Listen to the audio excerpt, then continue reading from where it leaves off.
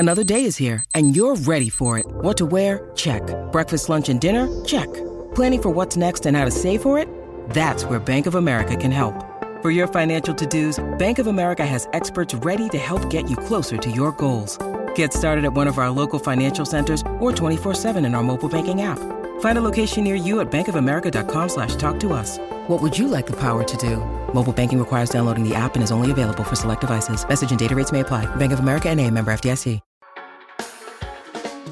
Hey everyone, if you like this podcast, go behind the paywall to get privileged access to the smartest minds in finance. Join the Real Vision community and learn how to become a better investor. Visit realvision.com/RVPod and use the promo code podcast10, that's podcast10, to get 10% off our essential membership for the first year. Now, to the top analysis of today's crypto markets.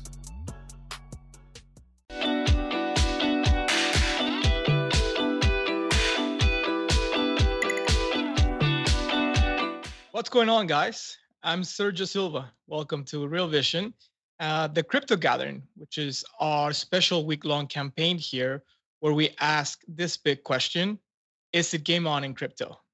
And if so, how do you position for it? Are we about to enter the next bull run? So yesterday we tried to answer that question through technical analysis. Ash spoke with Will Clemente, Kyle Droops, and Rect Capital. They're all very bullish right now. Rex said he thinks we've definitely hit the bottom already. He thinks we're in the early stages of a bull market with a new all-time high for Bitcoin expected after next year's halving. Kyle and Will also say the trend is highly favorable. And now on to today's show. This is very, very exciting. As we look to answer, once again, the question of is it game on through the lens of NFTs, Web3, and crypto broadly. Joining me today are two NFT legends and good friends. OSF, Obi Farouk, artist, creator of Wreck Guys, investor, and just overall good guy. And Mando, who is probably his better half, I would say. Also one of the creators of Wreck Guys, Canary Labs, legendary NFT investor, and also really good guy. Guys, welcome to the show. Hey man, thanks for having us. Yeah, that was a lot of flowers. Thank you. Yeah, you made Mando sound like the better guy, but at least we're both good guys. You know, I obviously messed up the intro there a little bit before the clip, and I was making sure that I wasn't missing anything. But it's a lot easier to talk about people that you know. And yeah, I saw you guys last in Austin for Consensus. We celebrated my birthday together, and you know, we spoke about crypto back then. It's been 3 months since. Obviously, things have been moving, to say the least, both in spot prices in crypto tokens, but also in NFTs. So why don't we jump right into it? Let's start with the big question.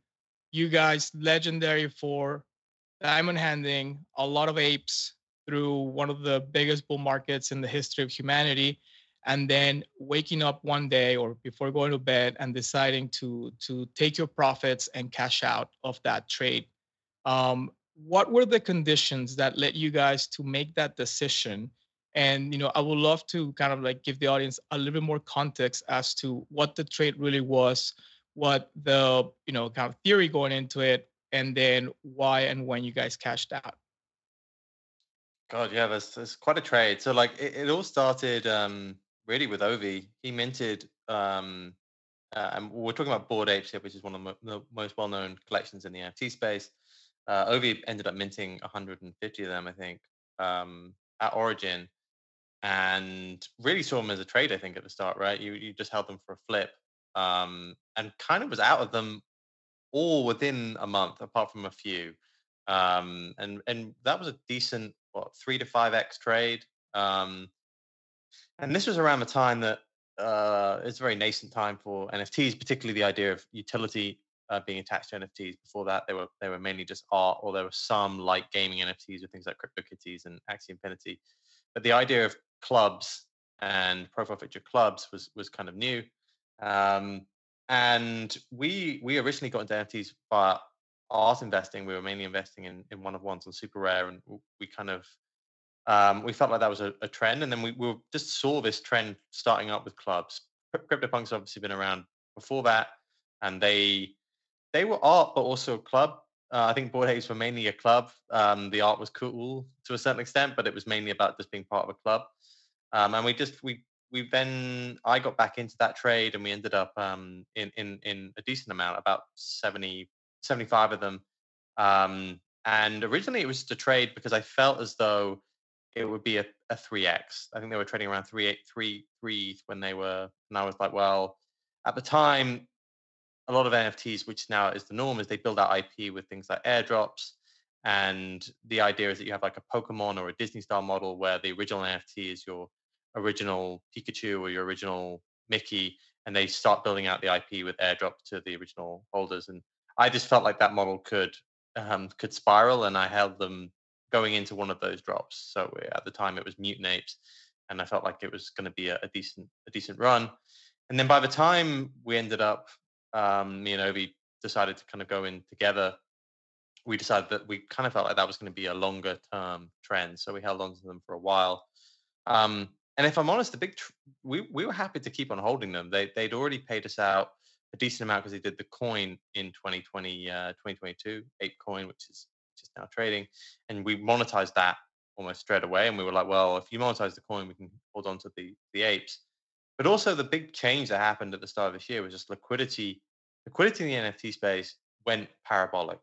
It didn't, and you'll see kind of what the effects of that were with time. But earlier this year and at the back of last year, there seemed to be a bit of a marketplace war happen between various different platforms, and a new one emerged, which is Blur, and they started incentivizing liquidity in this space.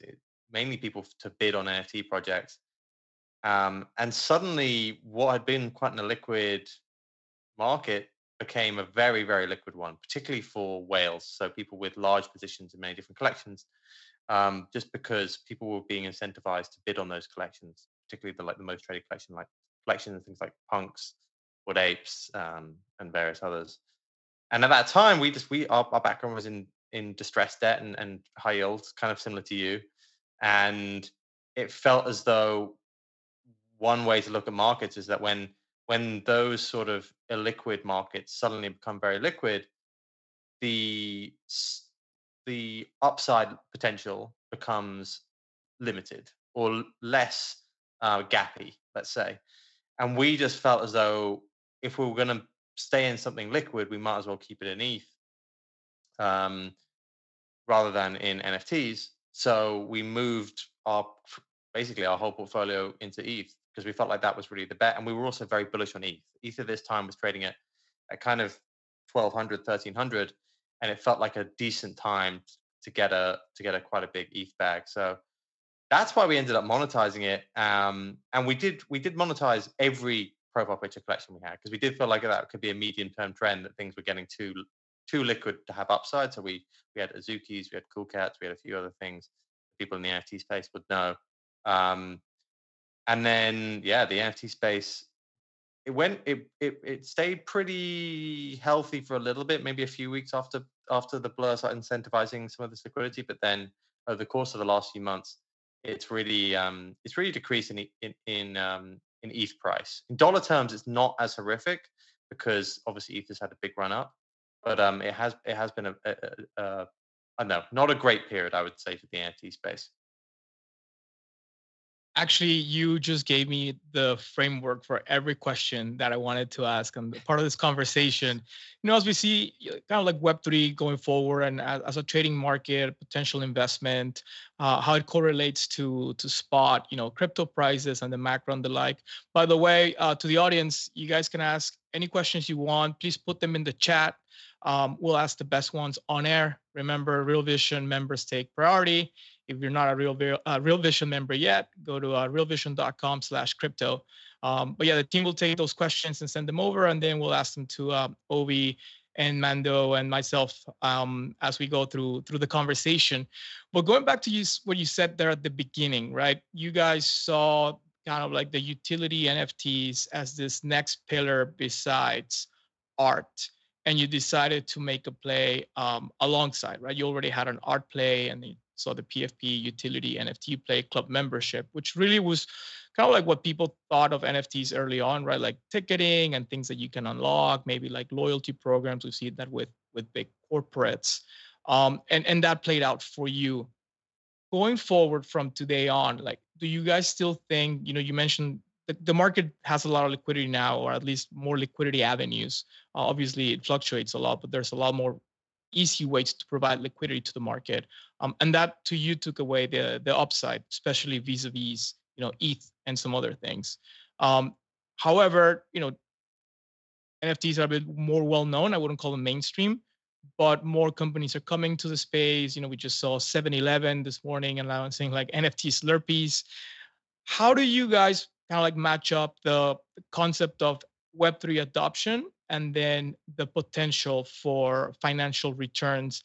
What's the model that you guys are thinking going forward from today into like the short and medium term?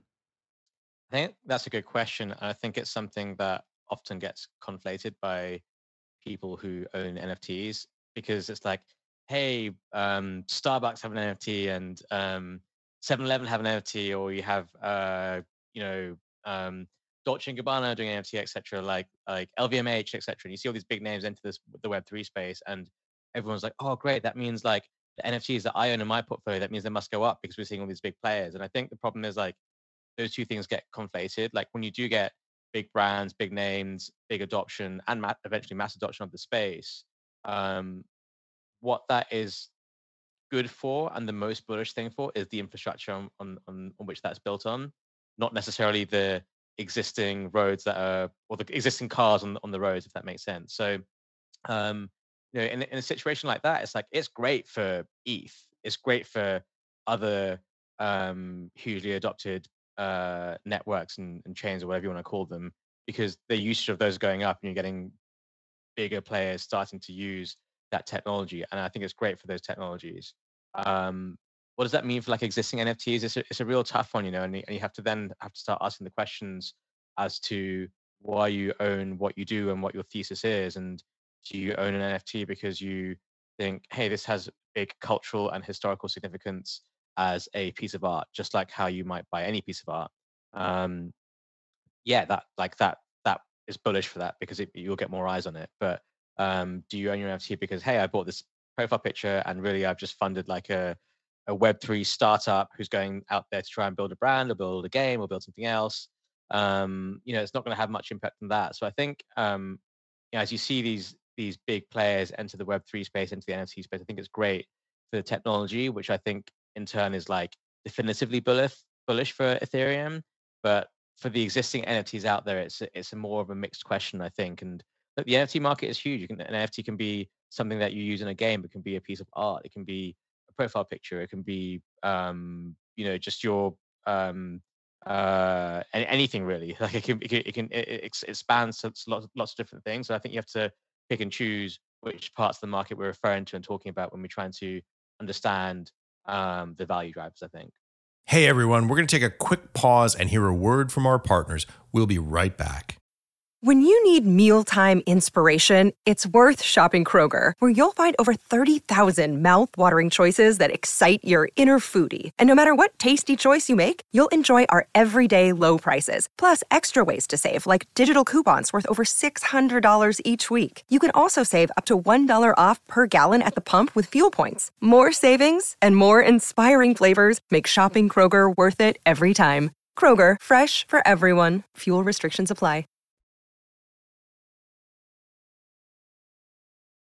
That's a very, very interesting answer, because probably a lot of the NFT guys watching this are like, damn it, these are very smart guys. And I think, you know what? I think deep inside, a lot of people will agree. I think you're being honest with yourself. You kind of like seen it play out where, mass adoption might not mean, financial returns for my backs. And it's funny hearing you say, well, mass adoption might not be good for your NFT IP. However, it's a trade that worked great for you guys, right? And so, what do you think it's the difference between 2021 and maybe minting or buying apes at 3 Ether, and 2023 and maybe minting or buying kind of like up and coming NFT collections? What is the main, I guess, differentiator between your trade and somebody coming into the space today? Yeah, look, I think with the utility-based NFTs, you can often get these sort of parabolic moves because if that utility kicks or like it really hits home and people pick up on it, they can move very, very quickly. And you'll see that with gaming NFTs as the gaming infrastructure of Web3 grows. Like some of these utility-based NFTs will just go parabolic, particularly if you see big games start coming into the space. I think being early to a movement of clubs just meant that you didn't really know how this was going to play out.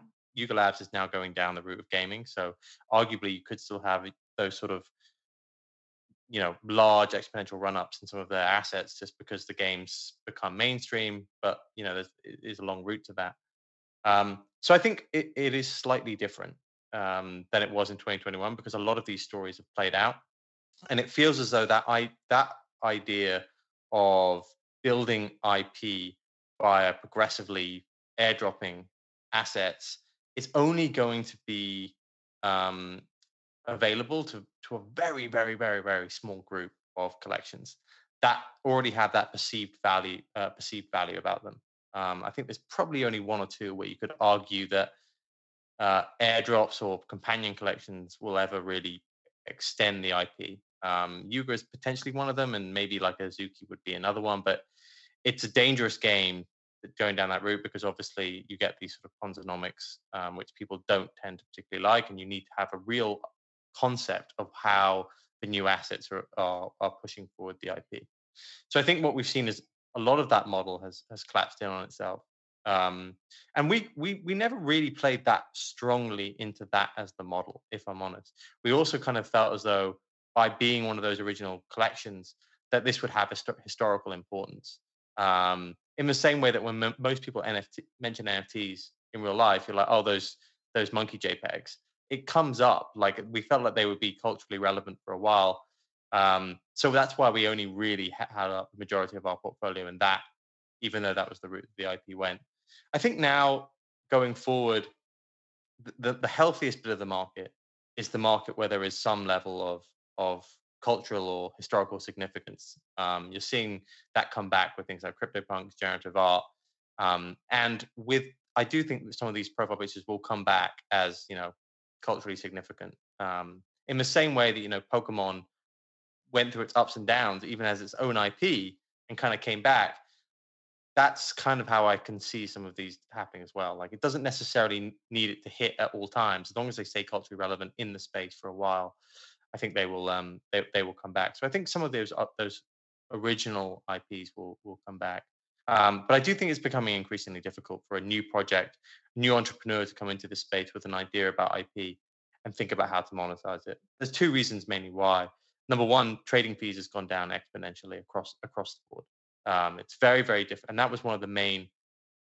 It was one of the main innovations of the space, if I'm honest. And Royalties, there are yeah. various reasons for that, but some of the ways that the NFTs are traded now means you can basically bypass some of the revenue of it. So the idea of someone coming into this space perhaps doesn't have the revenue stream that they used to think they had.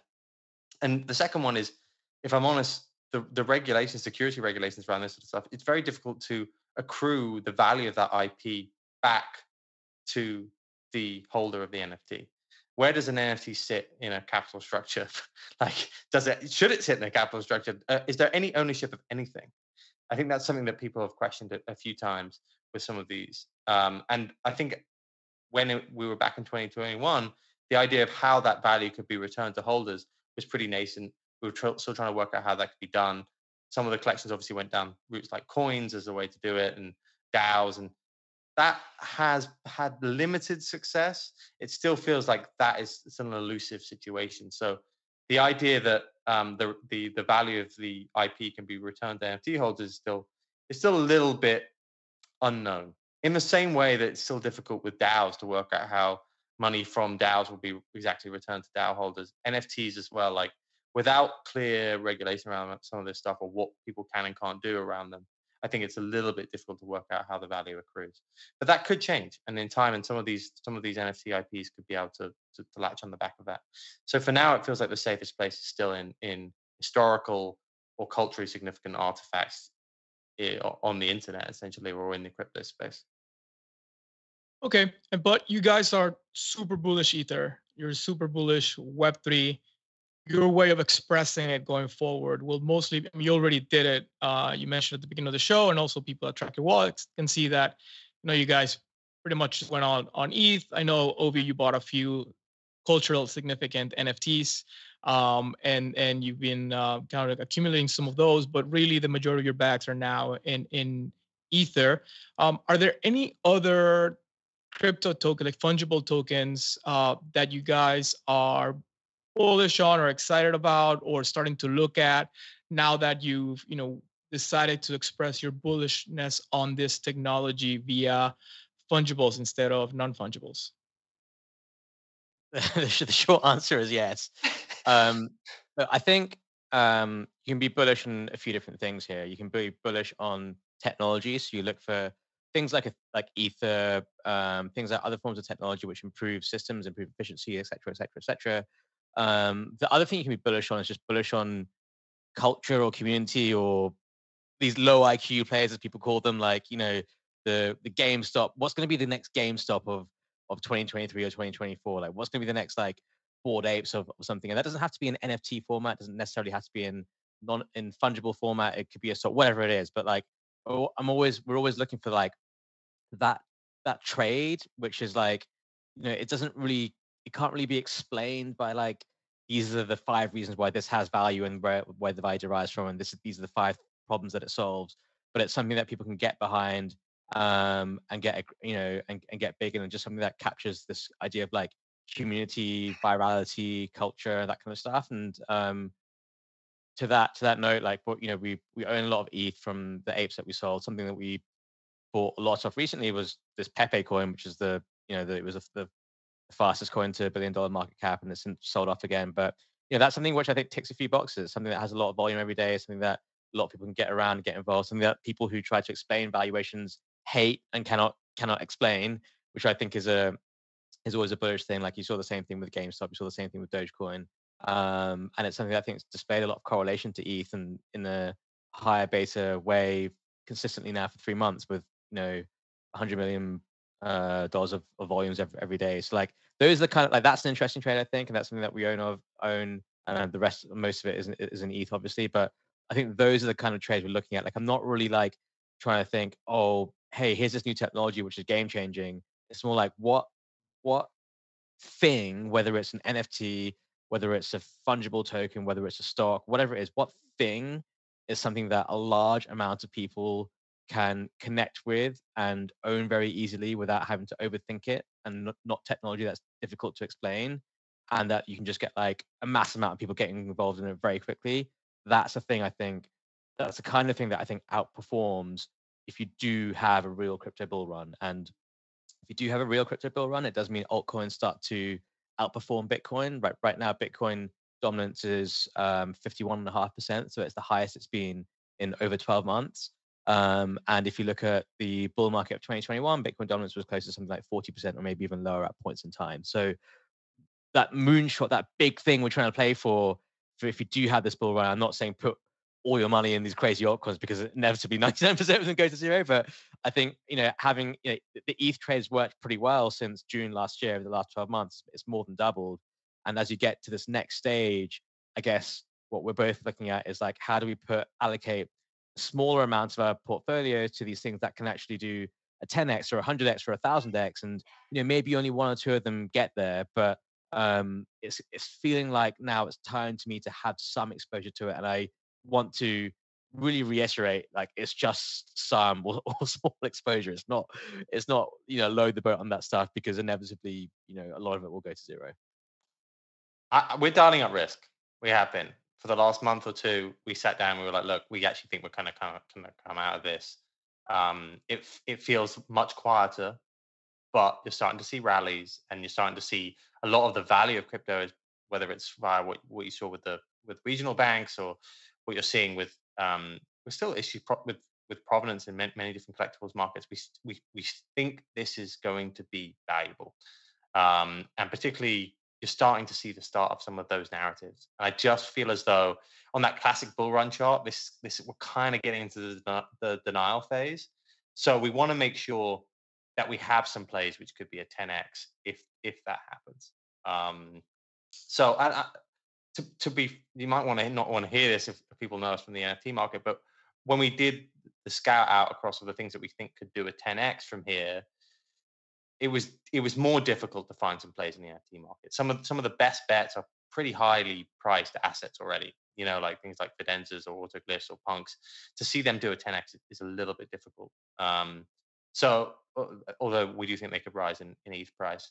So that was one that just ticked the box. But I think there's still massive bull cases for the NFT market. I think it's just that some of the use cases, I think, the things that I think will drive the next bull run in NFTs is gaming and it's real world assets. It's the tokenization of provenance in kind of where DeFi meets NFTs, where you get a loan on a watch, like a Rolex or something like that, or you could, I don't know, fund various different collectibles lending, or you could even do provenance in things like the wine market or the in real life art market. Like this is stuff that drives the technology, but doesn't necessarily mean pumped up digital IP valuations.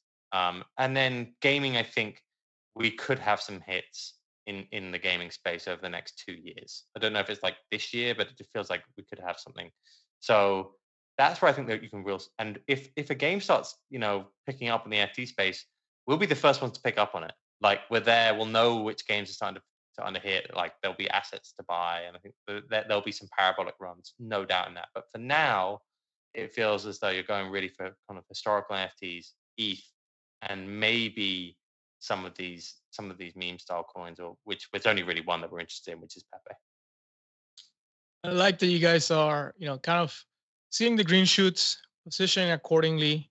I guess my question now is, what will stop you and make you think that you're wrong on your conviction longs on not just crypto, but like, NFTs, risk. Obviously, the world out there seems pretty good still, but there's some charts and some stats that really make you stop and wonder. Credit card, not only the rates are the highest, but debt levels are very, very high in the US. It's a consumer driven economy. 70% of GDP comes from that. Like, could there be is this kind of like less inflation that we're seeing more indicative of lower consumer demand, which obviously does not bode well for earnings and the like? How does your macro, framework play into your crypto view, especially given your professional background? And what will be the red flags that'll make you stop and say, okay, maybe we're wrong. Maybe maybe we had the run. Ether was $800 in June of last year. It's now like close to 1900. Like that's a solid return in a year, especially a bad year as people were expecting. I think there's a few reasons why I'm bullish, and if any of those reasons get invalidated, that would change my view. So one of them is, for crypto specifically, is this idea of ETF approvals for BlackRock and Fidelity. And, I'm of the belief that these guys haven't applied without demand and haven't applied without having some clarity as to whether there'll be a successful application or not. So, if that gets rejected, or if they say we're withdrawing application or we're pulling out of this, that would be a big negative for me, because I think having the two of the three largest asset managers in the world entering this market is insanely bullish for this medium to long term and short term when it gets approved. So if that's something changed with regard to that, that would be a red flag for me. Second thing, which I think is more of a risk that has been on my mind recently, is, look, we came into this year, I've been pretty bullish everything since the beginning of this year, because my view was that the US would enter a recession, the Fed would then have to be forced to start cutting rates, and then you'd have the same story again. And when we had the regional banking crisis earlier in the year, that was even more of a narrative for the Fed to actually not have the license to be able to keep raising rates. What we've actually seen in the last 2 or 3 months is an extremely strong labor market, and the banking sector kind of being okay, although I'm sure there's still some fragility there. And the Fed just continuing to reiterate that they're not going to cut rates this year. that we will have higher rates for longer. And that's something that I think is a little bit concerning because, yes, we've seen inflation drop from 9.8% all the way down to 3% as of today. But it's the next 6 months as the comps get more difficult, as the labor market stays very strong, the US economy is still very strong. It's the next 6 to 12 months, geopolitical tensions, affecting energy prices. It's really the next 6 to 12 months that are very important. And, if Fed can stay at 3% or below, that's fantastic. But if you start to see that number rise again, I think I think the Fed will not hesitate to act and raise rates. And that's something that I feel different about than I did earlier in this year because I thought we would actually be heading more towards a recession, but the data doesn't seem to be showing that. So I think that the risk for me is like, inflation starts to come back, the US labor market stays very strong, the economy stays very strong, and the Fed's like, you know what, we're going to keep raising rates because we can, because we're not going to, they're not really caring that much about stocks. They don't want to ruin the economy. So I just feel like they have more of a license to do that. And we know that crypto reacts negatively to that because we've seen that. We know the impact on tech stocks. We know the correlation of crypto to tech stocks. And for me, that would be that's I think a real concern. That is a concern for me, and it's something I'm keeping an eye on. Thanks. No, that's, I think, super important for people to keep in mind, how all the transmission mechanisms play out through the economy, and NFTs and crypto being such a big part of our digital economy. Now, I know we're almost at time here, guys, so I want to do just a quick fire round of audience questions. If you want to just answer real quickly so we can get through most of them. Charlie from the Real Vision website, what are your thoughts on LooksRare, the NFT marketplace? I would say that, well, in terms of actually the token or the marketplace itself, like I'll answer both, but like I would say that it's an incredibly competitive industry trying to run a crypto NFT marketplace. At the moment, Blur is completely dominating in terms of volumes. That being said, Blur has no trading fees, has no revenue model at the moment. Literally makes no money. So part of the reason they've managed to gain market share is because they basically have no fees. That's not a long-term business plan. So maybe they have to change that. And LooksRare in the past, because it's it has a token which has helped support it as well, has traditionally was doing okay before Blur came in. So maybe you could start to see volumes return to LooksRare. Anecdotally, in the NFT space, I would say that most people consider LooksRare it's a well-run platform. It's run by some of the kind of OGs of the space that people look up to, and they're quite quick on rolling out technology, which people tend to like. But I would say that a lot of people got kind of burnt buying into the token quite early, and I think there's a little bit still of a bad taste about that platform just because of how the tokenomics kind of ran out over the last few months. So I would say it has some good sentiment in the NFT space, but I wouldn't say the majority of traders are using LooksRare. Thank you. I got a combination of questions between Bijan and Mas, both from the Real Vision. Actually, Richard from the Real Vision website. Can you walk us through the framework you use to identify home runs in NFT projects, or what are the characteristics of things you will look for to identify projects that will survive if, we kind of all agree 99% of NFTs will not be worth much at some point in time? I think the most important thing to assess there at this point in time, where we are in the market right now, is where does the value of that NFT derive from?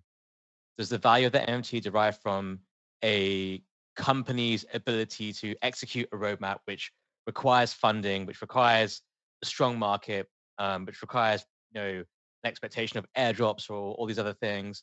That I think is a concern. Like that worked very well in 2021 in the bull market. That does not work as well now because what happens is these companies have costs and overheads to pay. They require funding, and how do they get around that in this day and age? Well, they can either try go out there and raise capital. If they raise capital, they have to appease and drive value to their investors, and they have to put that higher than their NFT holders. So you're at a disadvantage there. The second option is just to sell more NFTs, and if you sell more NFTs, then you have more supply and you're being diluted. So any NFT where the value is coming from a team making promises and telling you we're going to deliver this crazy roadmap and build this thing, et cetera, I'm very, very skeptical of those. And that's not to say some of them won't work, but it's very hard to find things that will work in those situations. Things that I think will survive and will do well are NFTs that where the value doesn't actually derive from that. And it goes back to like the original NFT collecting of 2017 and 2018 and 2019. It's just like art that people want to collect for certain reasons, the same reasons why you might want to own some baseball cards or Pokemon cards or any other collectible for that matter. And it's easy to identify them. It's easy to understand, something that maybe has cultural significance or historical significance. And often those things can be things like CryptoPunks or like autoglyphs, which are like, very, very expensive parts of the market. But you also have things like generative art and art blocks, which has, the whole range of spectrum of prices for all the way up to, 80 ETH fidenzas all the way down to like 0.5 ETH, meridians or something like that. So I think it's important to understand my personal views. If you want to own something that will stand the test of time, buy it for its collectability and for the fact that its value derives from the fact that people want to collect it and own it for reasons such as I want to brag about owning this, or I want to show off that I own this crazy thing, rather than a team's ability to go out there and deliver a roadmap. And it's important to, I think, make that distinction. Love that. And, I hope punks do have another 50x like they did in 2021. Well, guys, thank you so much for being here today. It was a very riveting conversation. OSF, Mando, the space loves you. I love you. Go wreck, guys. I hope to see you soon on the States. If not, I guess next Ape Fest. I'm sure you guys will always be welcome.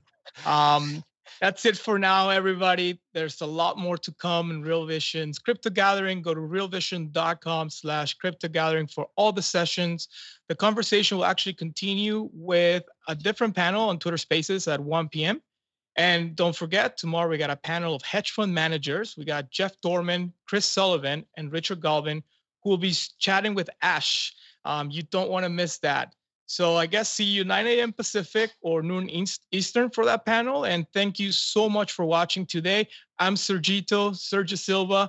Thank you so much. Don't forget to seize your meeps. What's up, revolutionaries? Thanks for tuning in. For more content like this, head over to realvision.com and get unfiltered access to the very best, brightest, and biggest names in finance.